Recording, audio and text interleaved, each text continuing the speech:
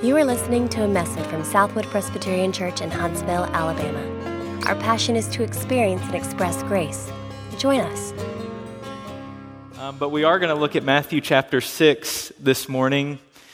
I want to thank you one more time for the privilege of taking some time in study and prayer a couple of weeks ago. It was a really helpful time for me. I'm so excited next week to jump into the Gospel of Luke with you.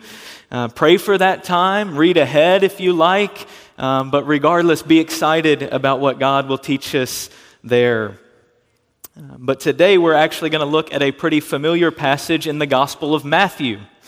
God has brought this passage to mind for me multiple occasions this summer as He has been teaching me and in my life the priority of heavenly realities. The fact that eternal truths must impact today, that the reality of heaven has to shape and transform my earthly life. He's been teaching me that primarily through the book of Daniel as we've been in it, and in some other ways. I'll tell you more about that in a minute. But first, let's read God's Word together. This is Jesus speaking in the middle of the Sermon on the Mount. You'll hear that theme of our priorities right away as we start reading in Matthew 6 at verse 19. This is God's Word. In a world of broken promises, something completely reliable. In a world of rapidly changing realities, something eternally unchanging. In a world of mess and folly, something entirely pure and right. Jesus says, "Do not lay up for yourselves treasures on earth, where moth and rust destroy and where thieves break in and steal. But lay up for yourselves treasures in heaven, where neither moth nor rust destroys and where thieves do not break in and steal. For where your treasure is, there your heart will be also. The eye is the lamp of the body, so if your eye is healthy, your whole body will be full of light. But if your eye is bad, your whole body will be full of darkness. If then the light in you is darkness, how great is the darkness? No one can serve two masters, for either he will hate the one and love the other, or he will be devoted to the one and despise the other.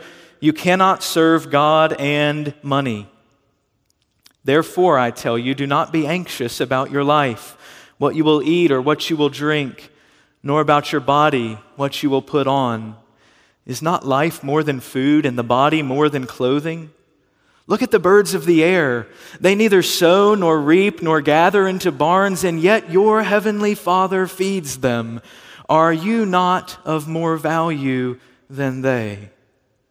And which of you, by being anxious, can add a single hour to his span of life? And why are you anxious about clothing? Consider the lilies of the field, how they grow. They neither toil nor spin. Yet I tell you, even Solomon in all his glory was not arrayed like one of these.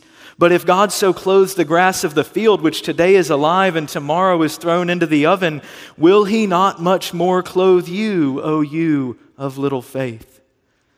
Therefore do not be anxious, saying, what shall we eat, or what shall we drink, or what shall we wear?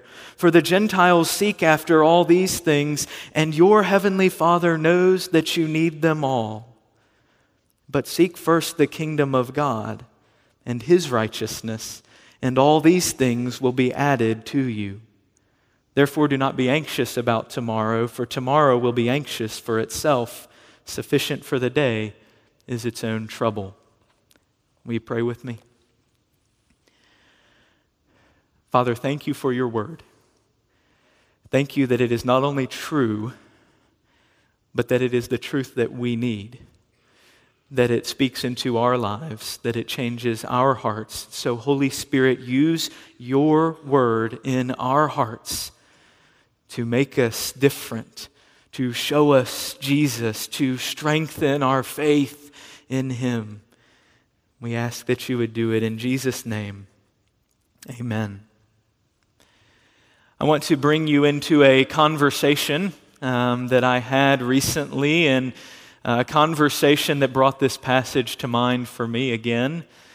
We were in our van driving back from the beach at the end of vacation just last week, Summer is coming to an end, and I turned to my wife and asked what I thought was a seemingly innocent question. So what does this fall look like for us? Seemed like a good conversation starter. And so over the next few minutes, we did what many of you have done before. You've had conversations like these. We start talking about all the things that are important to us and that are on our plates, and thinking of things like, of course, school starting, and there's teachers to get to know, and wanting to volunteer in our kids' classrooms, and then there are small groups and Bible studies and friends at church that we want to deepen relationships with. Neighbors we ought to have over and we still haven't gotten to know, and others that we want to talk to about Jesus, and we need time with them. There's goals at work and a lot to be done, projects that are getting started, home repairs that we need to talk about, have meetings about, and we start talking. I'm already starting to feel a little unclear how it's all going to happen unless there are more than 7 days in any upcoming weeks. My blood pressure's rising. How am I going to manage all of this? Well, then there's kids' activities. Gymnastics or swimming or piano or ballet or art. At least football is not on the list in our family, so we could cross that one off. Or maybe we could do both of those if we got the schedule to work out right and we figured out the carpooling. We could possibly fit them both into the plan for the fall. And I'll confess, as we started having this conversation, this thought literally went through my head. It was brief, and I slapped myself. But I thought, we've been watching the Olympic trials. My girls love watching. The Olympics are coming up. You know what? If they're going to make the Olympic team in 8 years, I'm going to need them full-time in swimming and gymnastics. We're already behind. How are they ever going to get that moment? That crossed my mind. Oh yeah, did someone say date night? Oh honey, I think I promised once upon a time that our relationship would be a priority, that I would invest in that, it would be important. Good grief. Many of you have had those conversations and felt the anxiety build. How am I going to figure out what to do? It may be a fall thing for you, or it may not be. It may be a fall thing that you haven't gotten to yet because you're protesting having that conversation in July. But whether you're a planner like me or a more spontaneous type, I've realized that what often drives us when we have those conversations and make those decisions is what I'd call the tyranny of the urgent. You ever felt yourself driven by that? For many of us, when we get in conversations like I just described, everything feels urgent, doesn't it? How do I even know what's really important?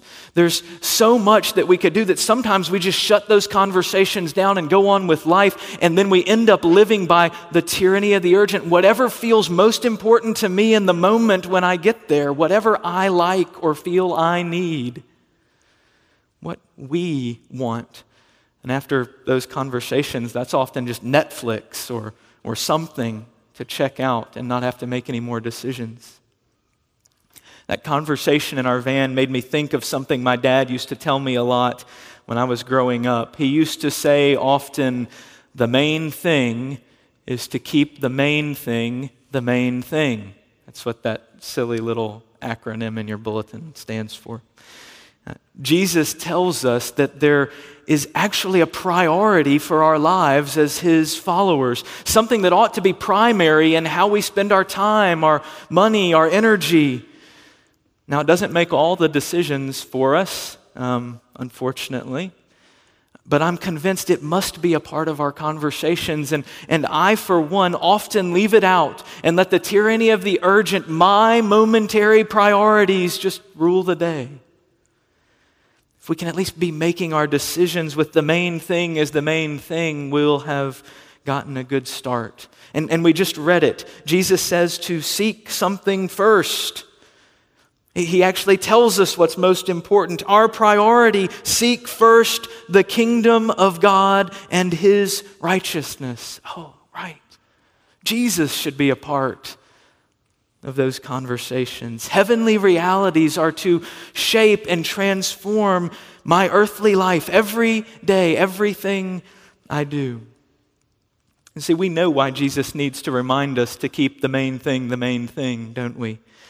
It's because we're consistently caught up worrying about other things. It's the universal problem Jesus addresses here in this passage, doesn't he? We struggle with worry and with anxiety because we are prone to be self-focused and self-reliant. You see, sometimes worry comes from having self-focused priorities, from placing an undue importance on the things of the world and what I want. That's why Jesus begins this passage talking about what we treasure. That's the context of what he's saying. Laying up treasures in heaven instead of earth, verse 19 and 20. Of serving God instead of money, verse 24. We worry about the things that are important to us, don't we? The things we treasure. You've never gotten anxious about something that's meaningless to you. Often our hearts have begun to treasure selfish things more than we should. So Jesus says, verse 25, don't be anxious about your life, about your body. Verse 31, about what we will eat or drink or wear. Don't be anxious. I'm concerned about me being fulfilled, about me being secure. That's what those verses mean. I struggle to treasure God and His kingdom, and I naturally treasure myself and my kingdom, things going how I want them to. That's one reason we worry. But we also worry because we're prone to be self-reliant. The rest of the passage here where Jesus says multiple times, do not be anxious, do not be anxious, do not be anxious, is telling us not to be anxious about things that actually do matter. They're important things, right? Food, clothing, and so forth. Those are needs that we do have. We may give them undue importance sometimes, but other times the problem is not so much that as that we give ourselves an undue burden to provide them.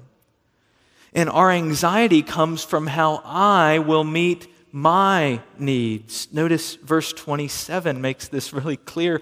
Which of you, by being anxious, can add a single hour to his span of life? You're not able, Jesus is saying. Your being anxious doesn't address your needs. You see, your health matters because God has given you life. But we worry about it as though we carry the burden of fixing the problem, of providing for ourselves what we need. And this is exactly the place Jesus wants spiritual realities to transform our lives. Listen, it's not that your health doesn't matter, that your need to eat or your need to be secure are unimportant to God. In fact, quite the opposite. He wants you to know that these concerns that are so heavy on your radar are also on His. We have an extravagant provider. Our Heavenly Father delights to meet our needs faithfully and lavishly. It is this generous and caring heart of our Father that is of utmost importance in this passage. It's the thing that it all hangs on. And notice how Jesus makes the point about how God cares for us through examples in nature, right? Verse 26, look at the birds of the air. They're not doing it. They don't sow or reap or gather into barns, and yet who does it? Your Heavenly Father feeds them. Are you not of more value than they? Who's taking care of the birds? Your Heavenly Father. The one who gave you life and brought you into His family. He didn't just do that to let you starve. Look how faithfully He cares for the birds day by day, meal by meal, even though they don't plant and till to provide for themselves. And then consider the lilies. Verse 28. How they grow. They don't toil or spin. Yet I tell you, even Solomon in all his glory was not arrayed like one of these. But if God so clothes the grass of the field, which today is alive and tomorrow is thrown into the oven, it's not going to last. It doesn't have the eternal life with Him that you know. Will He not much more clothe you, O you of little faith?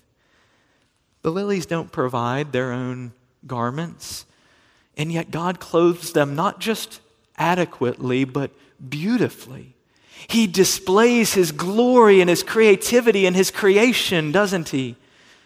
How much more will He do it for His children?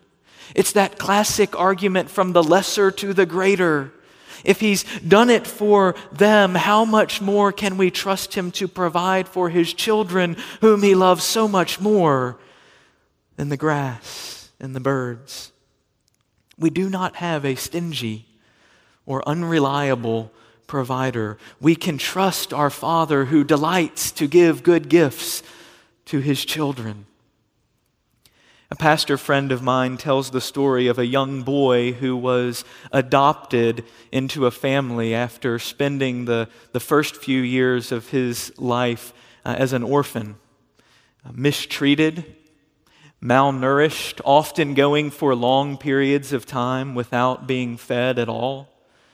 And he loved his new family, loved being a part of it, loved the home. But not long after he was adopted by his new family, the parents began to notice food missing from the fridge and the pantry. At first, they didn't think anything of it, but as it became a pattern, they started to look around and investigate. What's going on? One day, the father walked into his newly adopted son's bedroom and found him under the bed with a stockpile of food gathered around him. And of course, the son explained what was going on, that he was fearful that this wonderful food he'd been receiving would stop being given to him, that it would run out, that it wouldn't be shared with him anymore. It broke the father's heart, of course. It also gave the father an opportunity to reassure his son of what was really true. He got to say to him, "You're my son. You're part of this family now. This house is my house and all the food in it is mine. And because of that, it is yours. It will always be yours, and I will always make sure you have enough. You don't have to provide for yourself any longer. You're my son." So often we're like the little boy under the bed, aren't we? We're not confident in the provision of our Father, and we're anxious about providing for ourselves. And Jesus says this morning something very important. It's not merely don't be anxious, but even more helpfully than that, it's you don't have to be anxious. You don't need to be anxious. You see, Jesus understands why we are concerned about these things. And He knows that just telling someone to worry, to stop worrying, probably won't help things. You know that if you've ever been worried. Stop worrying! That just makes it worse, doesn't it? If that's all that you're told, you start to obsess over the thing that you're worried about, and I can't stop thinking about it. Jesus says something more. He says, I want you to know you don't need to be anxious. Everything you truly need, your heavenly Father will provide faithfully and lavishly. Listen to how Jesus closes the argument, verse 31. Therefore do not be anxious, saying, what shall we eat or drink or wear? Why?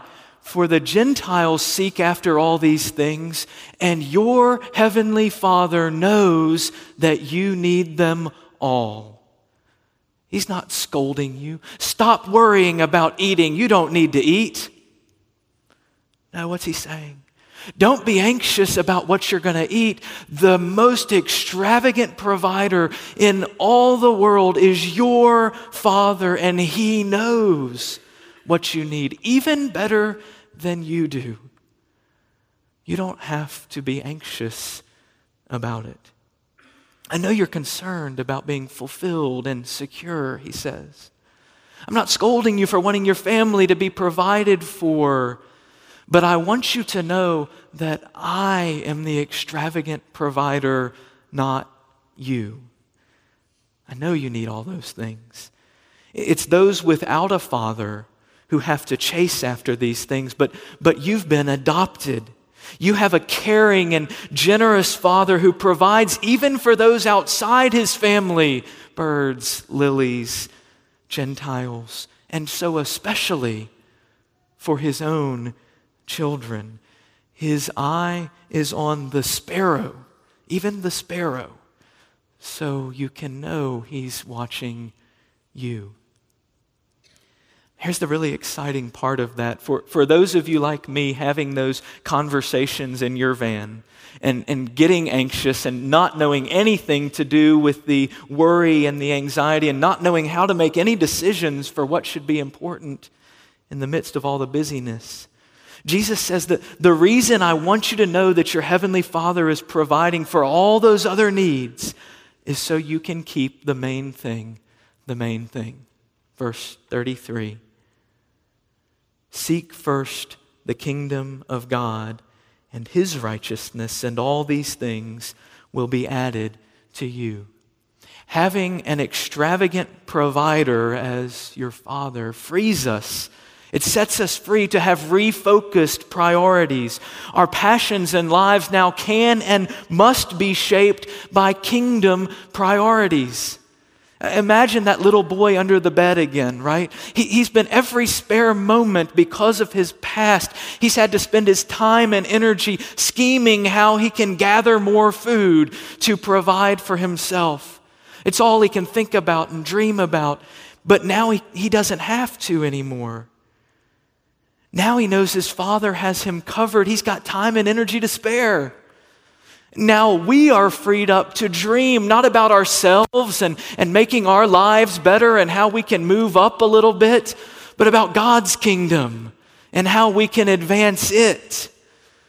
And Jesus says, that's actually the treasure. That's actually what's most important. This is the priority. You can focus on the priority without fear of causing harm to yourself. All these things you tend to worry about, those things your Heavenly Father knows you need, they will be added to you. Pardon me for a minute, I'm a grammar nerd. Will be added is in the passive voice. It's a beautiful passive because it's what's called a divine passive. It's passive because you don't see the subject of the sentence. Who's doing the adding? The divine passive is God is doing the adding. God will see to it that those things are added to you. Your Heavenly Father knows you need those things and will take care of you. And so, knowing that our time is valuable, Jesus directs us here on what the priority is that must shape our decisions. It's the kingdom of God and his righteousness. Now that may sound like old news to you. Boy, that was profound, Will. I didn't expect to hear that at church today. The importance of God and righteousness. I'd suggest it may be old news, but it's not second nature to us to live with that kind of kingdom priority. We have other priorities pushed on us all the time, don't we? The news media would 24/7 have us believe that the political conventions are what's most important in life. That international economy or celebrity lifestyles are most important. Social media is 24/7 telling us that how we look is what's most important. Looking like an all-American family. And that our kids should be priority number one. And so what we feed them or don't feed them, whether we vaccinate them or don't vaccinate them, parent them this way or that way, it all hinges on that. You've got to get it right or you've failed. It's going to determine all the rest of their life and whether or not they're successful. Listen, Jesus says to our anxious hearts, let me cut through the confusion and the anxiety. Seek first the kingdom of God. You don't know how to sort out the top priority right now? Let me do it for you. Me, the one who created this whole world and you to live in it. I'll tell you, seek first the kingdom of God. And now we're set free, aren't we? Our hearts, our creativities, our time is set free to serve the kingdom with what some would look at and say is reckless abandon. They're not being wise. But we can do that because we know that our Heavenly Father is meeting all our needs. See, I'm not just talking about churchy stuff here. That's not all the kingdom of God means. Seek first the kingdom's much bigger than this building or this day of the week. What does it mean to seek first the kingdom? Just a few thoughts to get you going. At work, it means rather than just working to see how you can make more money at the end of this year, you can invest some of your time to address broken systems and unrighteous practices in your industry. It also means practicing honesty and integrity in your business rather than cutting corners to get ahead. With your free time, it means rather than getting to the gym every single night of the week to perfect your body just the way you'd like, you can find yourself in the Oscar Mason Center perhaps 1 or 2 nights a week, investing in the life of a Jobs for Life student. What about in your relationships?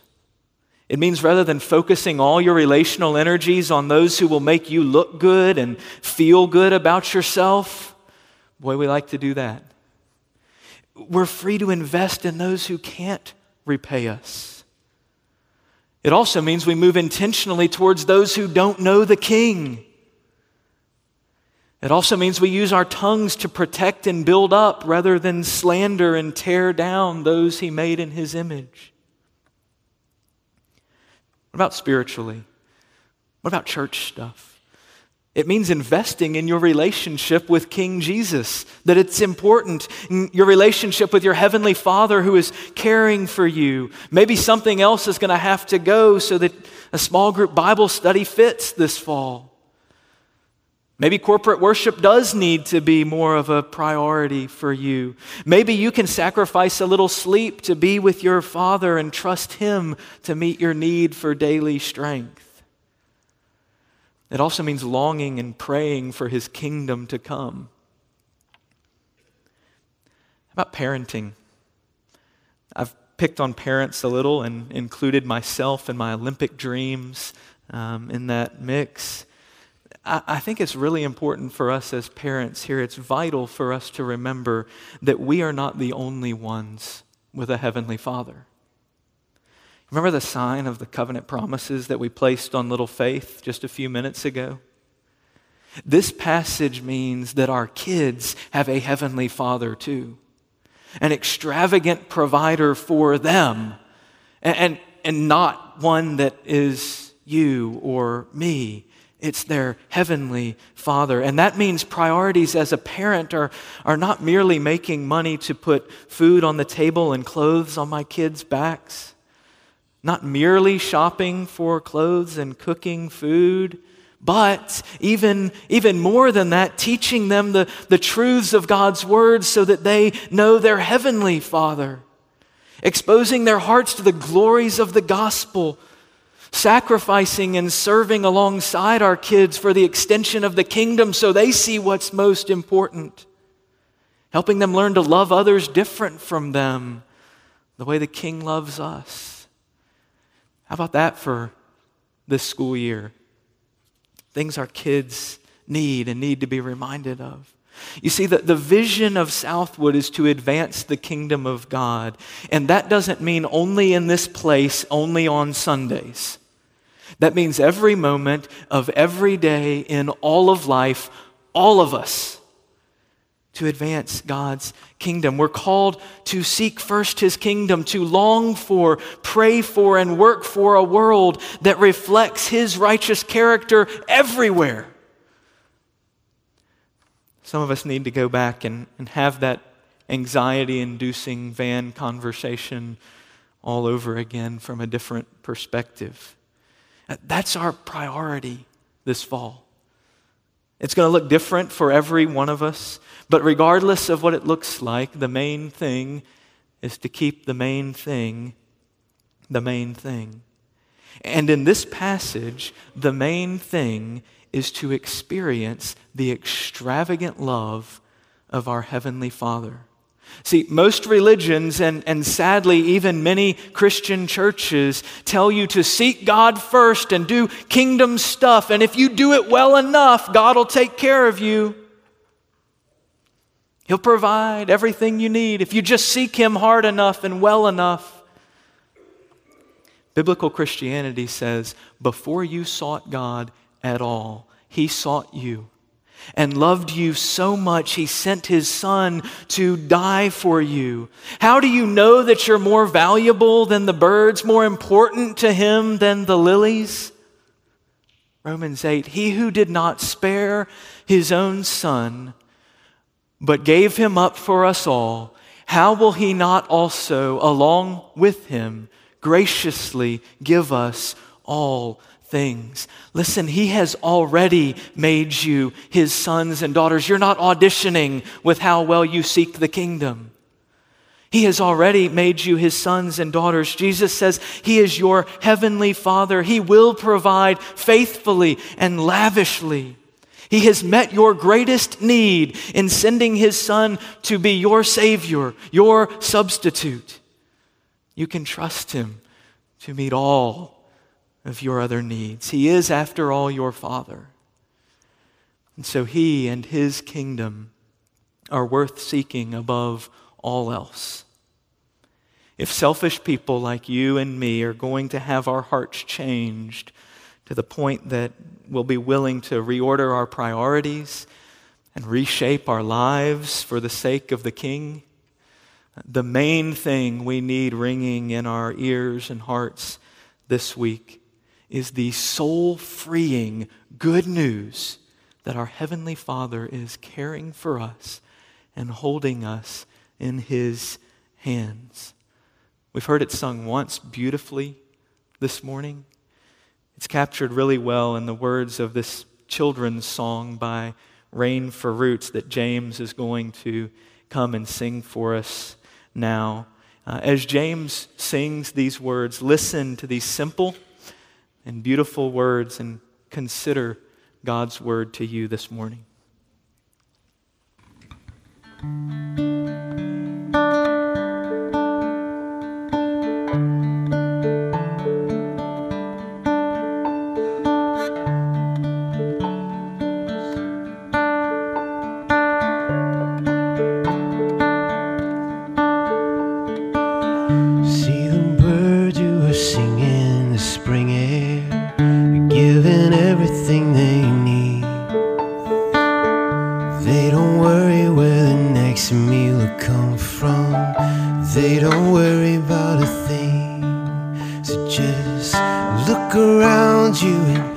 Try to listen to the song creation sings.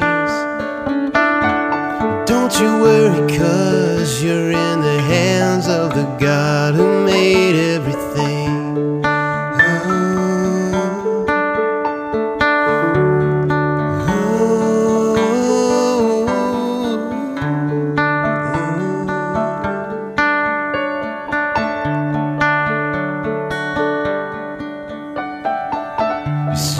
Flowers in their colorful beauty, they're dressed better than the king. They don't worry about what they should wear, no, they don't worry about a thing. So just look around you and try to listen to the song creation sings. Don't you worry, 'cause you're in the hands of the God who made everything. You're not a bird and you're not a flower, and you don't have petals or wings. But there's good news, you were so much more to the God who made everything.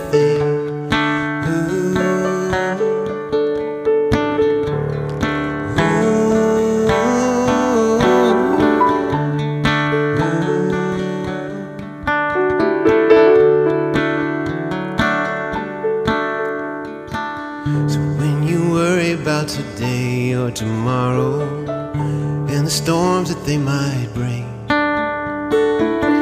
do remember that you're in the hands of the God who made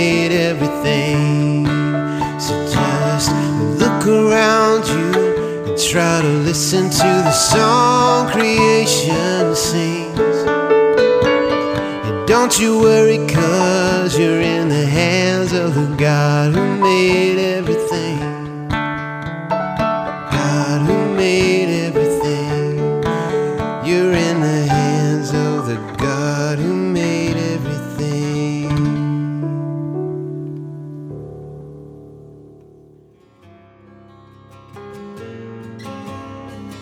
For more information, visit us online at southwood.org.